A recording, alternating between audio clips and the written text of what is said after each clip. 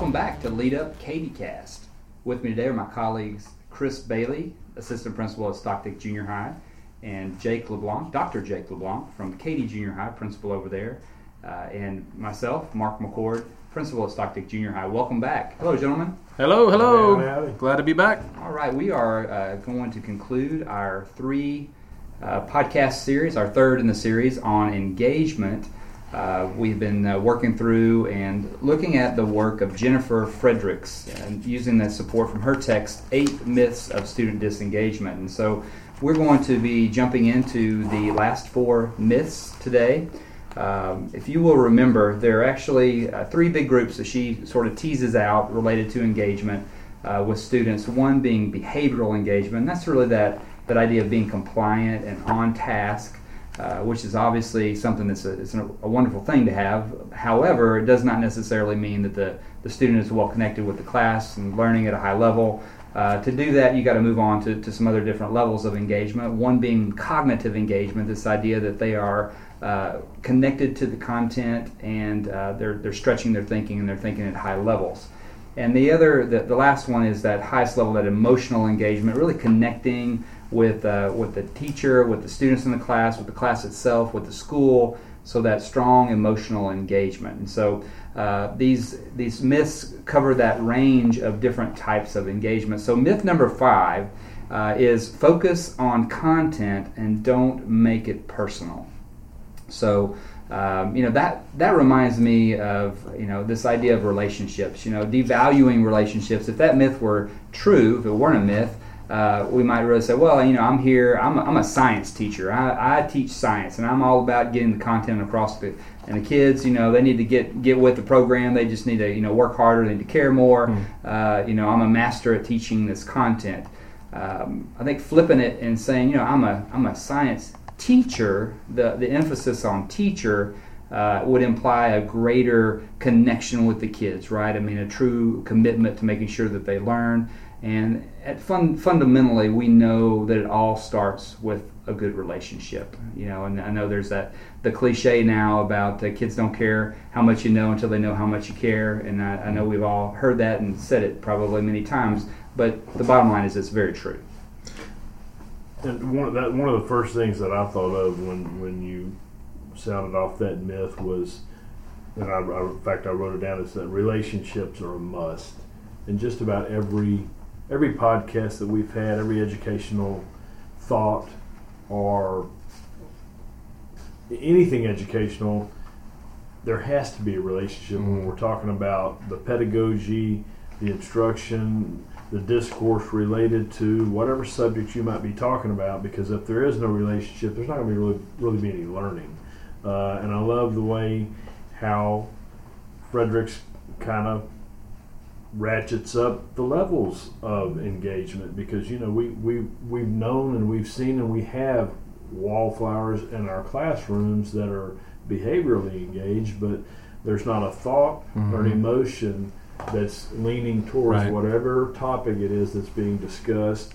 So, it just, what a myth, what a horrible thought if that were true, because there's no way to engage a child into whatever the content may be unless you have that relationship, and you can basically monitor. A lot of this is goes back to the teacher. Teachers who have those good relationships naturally pick up on that, whether it's just basic behavioral compliance or engagement, if it's cognitive, but they want to stretch you to that emotional level so that you take ownership of that learning, and that's kind of what learning is all about. Right. Yeah. It's a human business. We can't approach this like input output. We put in, and then students are going to output what we want them to compute, and then we move on about what we do. It's a human business, and there's variation, and there's variability, and there's diversity, and so I believe that the only way that we're going to build trust to get students involved in the work that we want them to do, i.e. learning, is to understand them, understand where they come from. And I think that there are 2 places that I've observed that this is most crucial.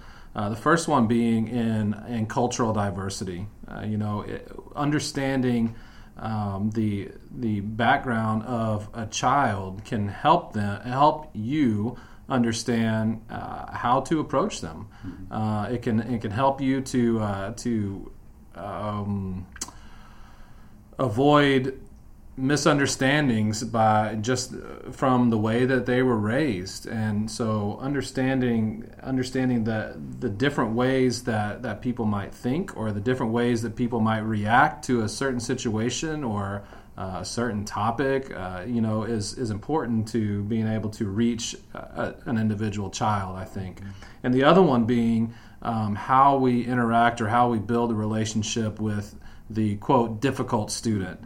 It's very natural and very easy to build a relationship and say, look, I build relationships with the students that seek you out to build a relationship. But what are we doing with that wallflower that you talked about, Jake, that sits in the corner and just does their work? Are we trying to engage them in the way that they want to be engaged? They may not want to have a boisterous conversation, but there's a way that we can interact with them. Maybe there's some type of writing activity that they want to do that's differentiated for the way that they learn, or whatever that might be. Or the other side of that, the behaviorally difficult student. How are we approaching them every day with a new attitude and a new belief in the work that they can do?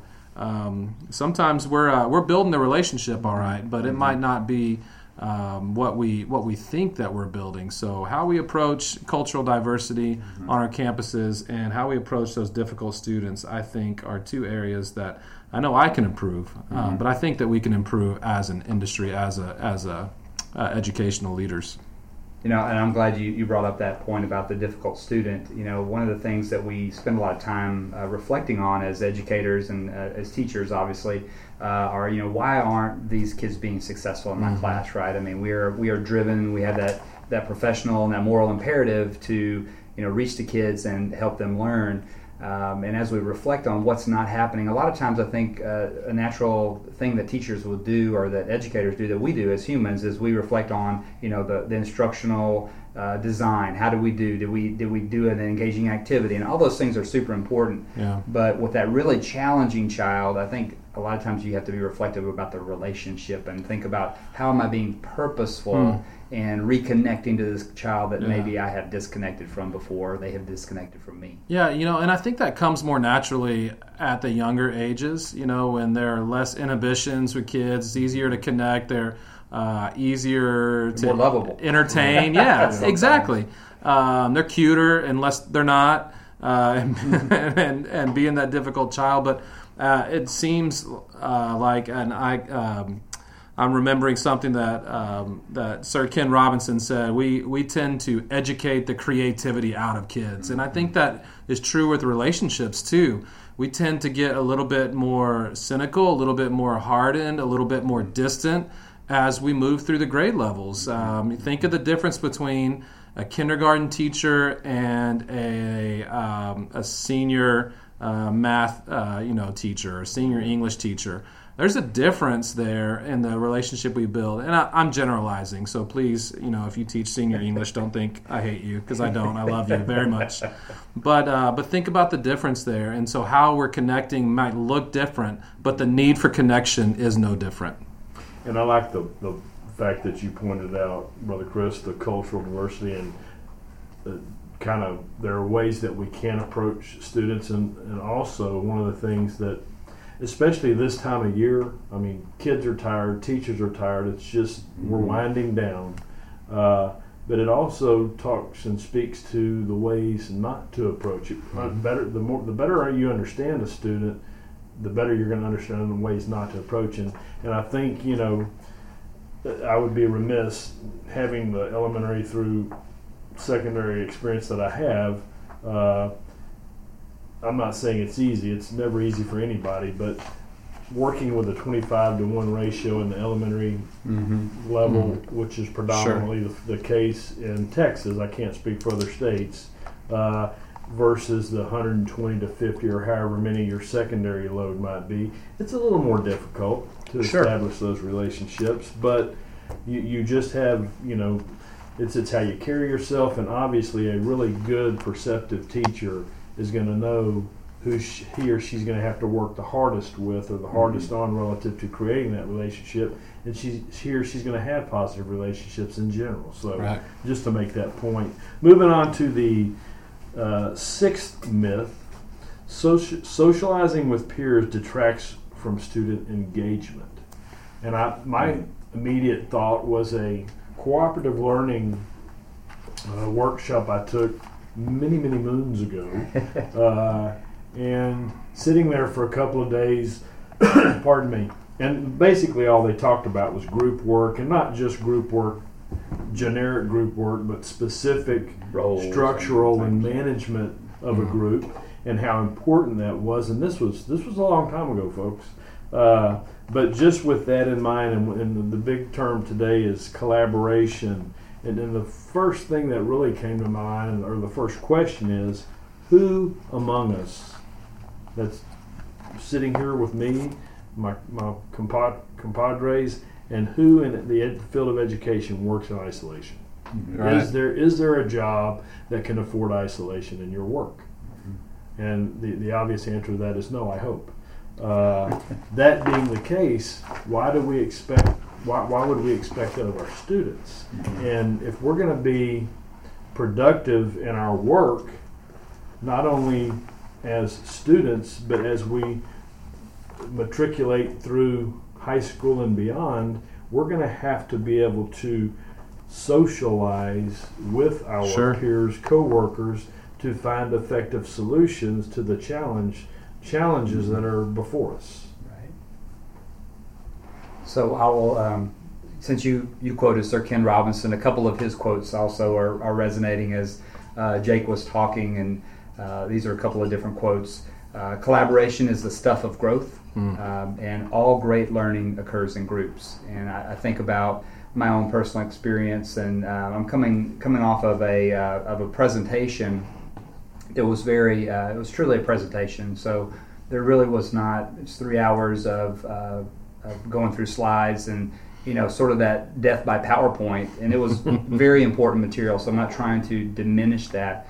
But the inability to process and have a conversation with my peers and make meaning of what it is that I was hearing was, I'll just say it was a detriment to my learning, and frustrating for me personally, because I know my colleagues that were sitting around me, they've had experiences, and the conversation would have been rich if we would have had it. And I think that a lot of times, if we are speaking at our learners instead of providing opportunities for them to speak with one another, we are really missing out. What are you going to do? Are you going to fight the tide, or are you going to roll with the tide? And that's kind of, we know that our students want to be social. I mean, why wouldn't we leverage that for learning? And I'm not saying that we don't paint the lines that they talk within, right? We need them to be talking academically. And are they at times going to get off task? Yes, they are. Don't we all sometimes get off task? But those times to process and think and to talk and make meaning, and when it's directed and facilitated by a master teacher, is, in my opinion, as good as it gets. And I think one of the most difficult things sometimes to allow, know how much autonomy to give, so to speak, in terms of how far you let the conversation, go down a rabbit hole, or how to bring that back, because obviously we have standards that we have to teach, and we have timelines that we have to keep, and so that is such an art when you see a teacher that's able to elaborate on the teachable moment, but also wrap that into the skill that should be taught that day. Another couple of things come to my mind in this world in terms of social interactions. I think about a couple of things. I think about the pre-K conversation that's happening in the Texas legislature right now, and how important early literacy and early childhood education is. And some of the conversations I've had at my house and with other colleagues are about kids at that age at 4 years old. Well, when my son Isaac goes to school, he comes home. When he goes to pre-K, he comes home and he talks about the things that his other pre-K peers did that day. Sometimes he talks about the teacher, and he loves the teacher, but he talks about the interactions that he had with the kids. He is learning, and he is also teaching others the social interactions that are, I hope he's teaching others the appropriate interactions, and he's learning all the bad ones from others. But anyway, but he's learning so much more just naturally through the interaction with his peers than he is necessarily from the teacher. And I think that's important as we continue to matriculate, like you were talking about, Jacob. And the other thing that I think about that I see a lot of, and I think that there's nowhere in education that hasn't gotten the point that collaboration is key. And I go from classroom to classroom, not just on our campus and on other campuses, and I see almost all the time a cooperative seating environment. And that's great, but I will say that that's just a first step. If we're only seated cooperatively, but the activities and the lessons are not designed for cooperative learning, then it really defeats the purpose. You might as well put the kids in rows. And by the way, I don't think that kids in rows is a bad thing either. I think there's a time and place for that, for one-on-one, teacher-led instruction, and we move on to something else. But think about the activities that are happening in the cooperative learning environment. And just putting 4 desks together and leaving them in that environment all year long may or may not, yeah, exactly. Well, it creates some struggle sometimes, right? Because if the teacher's focus is to keep them quiet, and you sit them all together. That's right. So now you've created a fight that you don't want to have, and so you needed to leverage that and sit them together in that way. One of the things that I thought of when you were speaking earlier, Mark, just made me think of two very important things: time. There's never enough of that, and then pace. And I had the distinct pleasure of sitting through that same training you sat through, just the AM session instead of the PM session, and it was very frustrating because it just stimulated questions. Just the topic itself just required questioning, and that to me applies to the classroom. And the presenter pointed out, I'm trying to get a full day's worth of information into 3 hours. Well, do teachers do that sometimes? Sure. Do we do that sometimes in our beginning of the year professional development? We've got X number of days, we've got X amount of material, we've got to get it all in there. And I think that's such a crime to the teacher, to the students, obviously. But again, timing and pacing they're so critical. And if you and it all goes back to planning. Because the master teachers plan for those things, plan for those interruptions, plan for that inquiry, plan for that emotional buy-in, that emotional engagement, and that only occurs, as Brother Chris pointed out. I mean, he hears it every time his son comes home because that's what's happening in that primary classroom. Those kids are learning from one another, and they're talking. They're doing a whole lot of talking and modeling. And all about that social emotion. Absolutely. Really. And make no mistake, that's happening with your children. If you have, school age and teenage children, and maybe even adult children, that's happening with them too. They're just conditioned to not be as open about it and talk about it. They're socially normed that it's not as cool of a thing to do, right? Yep. So that is happening, and so whether they talk openly about it, and some do. Again, I'm making generalizations, but whether they talk about it or not, those peer-to-peer interactions are so critical to their development, not just socially, but absolutely intellectually as well. I think about my doctoral program right now. I get every bit, probably more, out of the robust conversations with my cohort colleagues as I do from these amazing experts that come in. And I'm telling you, they are top-notch people that are coming through, and I get a lot from them.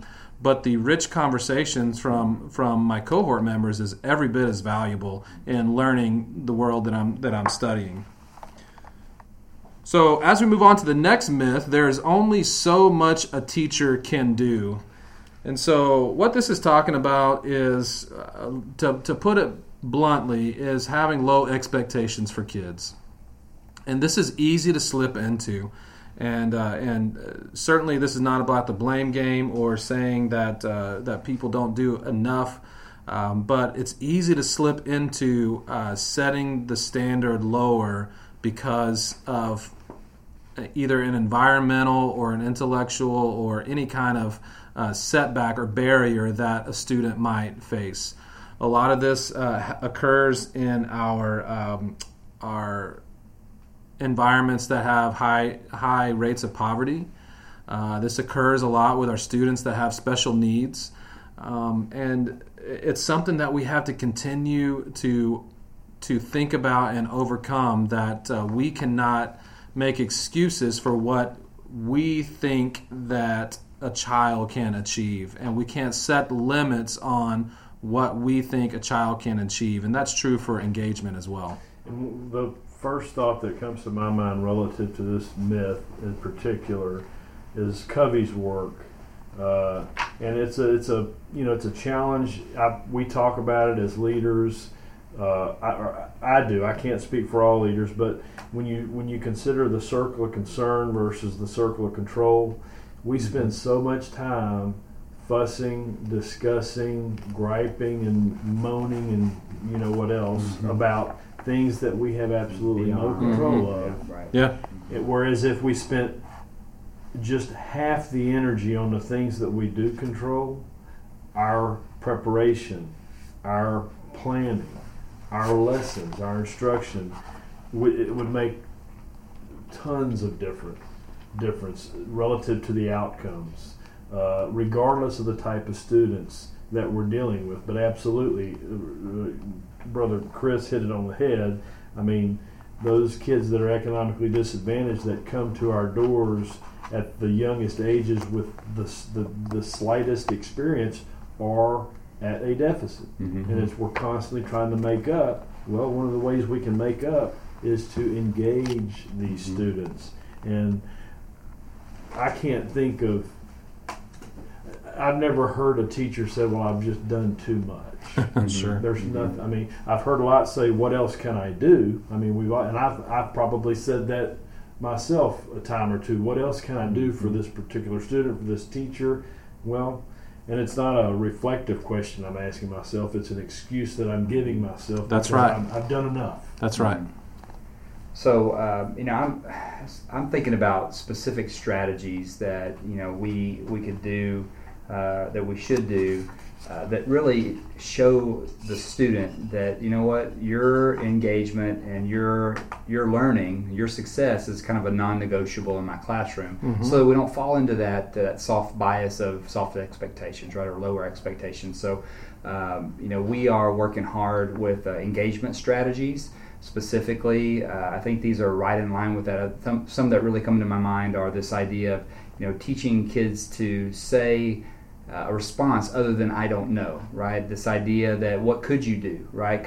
Asking for more information, or can I talk to a friend? But the key to that is always going back and having that student that did not know the answer repeat what the answer was. So again, that very clearly helps them understand that we're going to take the time so that you can also answer this correctly. And whether you're randomizing students, and again making sure that everyone has that opportunity to think, coupling it with think time, those kinds of things that you do that are very specific. The thumbs up, the thumbs down, where everyone in the whole class has to give a signal about what they believe is the right answer. That's really powerful, but we can't just ask it and ask for the signal and not expect every single student to respond. Right? That total response signal. And it just indicates and it sends that clear message as the teacher in the room that every one of you learners is important, and I am invested in your success, and it's shown through my teaching and what it is that I expect of you. And my attention to each and every one of you. That's right. In Frederick's book, in this chapter on Myth 7, she gives a couple of tables. One is how teachers communicate low expectations, and then another one about characteristics of a warm, demanding teacher, kind of the opposite of that. And I love that. I won't read all the way through them, but one of the examples on the low expectations, calling on low expectation students less frequently than high expectation students. And so I think that's an example of, it's not something that we try to do, and I don't think there's a teacher out there that just says, this is a kid, he just can't learn, I'm giving up on him. I hope not. But sometimes we fall into that implicit bias and something we don't think about. And so having a system like you're saying, Mark, for randomizing, or having a system to check systematically who's been called on, so that you are getting those kids who might be overlooked. And then on the warm characteristics of a warm, demanding teacher, I love this, that the teacher searches for solutions to problems rather than blaming students. And I will be the first to admit that I am guilty of that as well, both on the student and the staff side of it, that it's very natural to go straight to blame. They shouldn't have done this because. And sometimes if we take a step back and try to think through how we could have avoided that, how my practice could have been different in preparing this student or this teacher for success, I think we might come to a different conclusion with what that child or what that staff member may actually need. And it's interesting just listening to you as a leader. We're all leaders. We're all administrators. And as I sit here and think to myself, I catch myself in that trap. There are certain teachers when I'm having a staff meeting that I can count on. If I'm trying to make a point and I need somebody to respond, I know I can count on so and so to respond, because they always do. Mm-hmm. Or if something needs to be done in the building, I can always go to so and so. So we got to be very cognizant that we can do the same thing as adults, and we want to be very wary of not overworking our hardest working teachers. Yeah. Mm-hmm. Or leaving those that would be willing but maybe have never been asked out.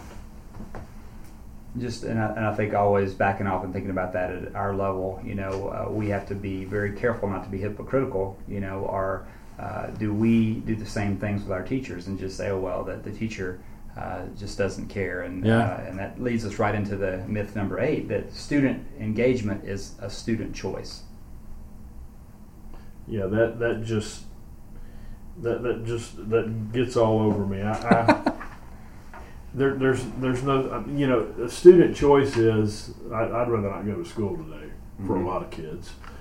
That's a student choice that they'd love to make at any given moment. But it's up to the teacher, and again, it goes back to preparation. It goes back to planning. I mean, you can go into a classroom and within a very short period of time make the determination as to whether or not that teacher had prepared for that particular lesson. And I'm not saying you're going to have a home run lesson every day, 178 days a year.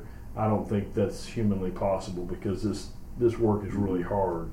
But it's up to the teacher to, I'm not going to say force engagement, but create an environment where engagement is the baseline expectation, as you alluded to earlier, Brother Mark did. Everybody has to be, the expectation is that I'm going to be accountable for this information. I just don't know when it's going to happen. I just don't know when. Well, the same holds for engagement. Everybody's going to be accountable for the work. Today may be your day to present, to answer, to do this, that, and the other, but no, left up to the students, I would think there would be lots of disengagement. Yeah, and this was absolutely the most inspiring part of the work that I did as a band director, in an inclusive activity like that, where every single child has an active role in creating something that was not there before the performance, and every single person's contribution to that matters. And so as a band director and as a staff, we didn't have a choice to say, he's just not going to get it, or she's just not going to get it. I'm going to use she instead of he, because they get picked on more in terms of disengagement. She's just not going to get it, so we'll just let her play the wrong notes. Then that affects every other kid, right? And that's true for sports as well. But even in that environment, and I know that every child is important, but even in that environment, you can pull a kid that's not performing well. On a band concert, every kid was performing. And so every kid had to be at that level of engagement in the activity and in the process. And so the point is, we set the bar, and everyone makes it past the bar. Now, some might go beyond the bar, and some might need more work to get to the bar. But every person gets to the bar, no exceptions, no how. If I start from there's what level of failure is an acceptable level of failure? Do I start with I know 20% of my kids aren't going to pass the STAR test, so you know what, I'm only going to teach 80% effort, or I'm only going to pick these 80% to really focus on. We have to come in every single day, myself included, with the expectation that every person in this building can give 100% to get every child to the bar. And I'll just conclude with, I'm just thinking about how this might sound to teachers, and we're certainly not here to blame teachers. We're here to celebrate teachers. But I will say, as sort of a warning, if in your mind, or certainly if you're saying it out loud, something along the lines of they just don't care, that's a big red flag. If that's something that you're thinking or that you're processing through, what I think we would all ask that you do is to kind of back up a little bit and say, okay, they appear not to care.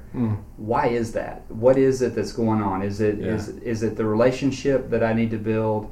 Is it really their cognitive skill set? Is there readiness there? Do I need to really back this down, even though this is a 6 foot tall, looks like a grown man sitting in 7th grade?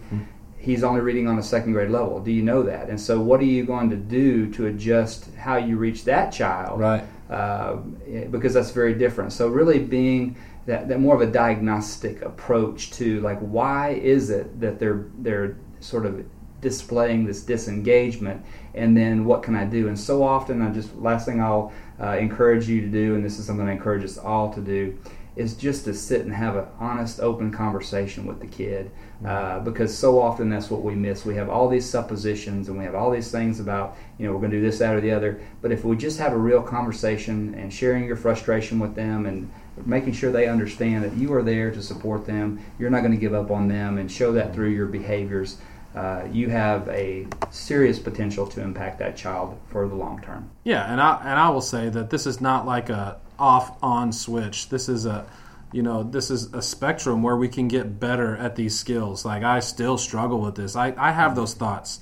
I know I've had that thought this week in terms of, do they just really even want to be here? That's human. And so this is not like I flip it on and I think about it and now it's fixed. It's something that we have to daily engage ourselves in, the assuming good intentions and being reflective on our own practice and their practice. A good point, Mark. The point is, they may not care, but what is getting them to that point? Why don't they care, and how can we move forward? How can we move forward? Going off of your example, and I'm done, but I just can't. I would be remiss. We're in band, orchestra, choir, UIL season. Go to a sight reading session in band or orchestra, choir, whatever, and think that less than 100% is good enough. Sure. That's not sweepstakes, folks. Yeah. I've learned a lot in junior high, and that's the one place I don't think I could have cut it as an educator, because that's hard stuff, and it's good stuff. As an athlete, I could get away with, maybe missing an assignment now and then, but if you miss a note in band and UIL competition, you don't get a one. I'm proud of you, Jake. I'm so proud of you. Well, we really appreciate you joining us today here at Lead Up KDCast. Want to invite you to listen to us on whatever your favorite application is to listen to podcasts. You can follow us on Twitter. I am at Mark McCord 10, or at Stix Bailey, or at Jacob LEB 66.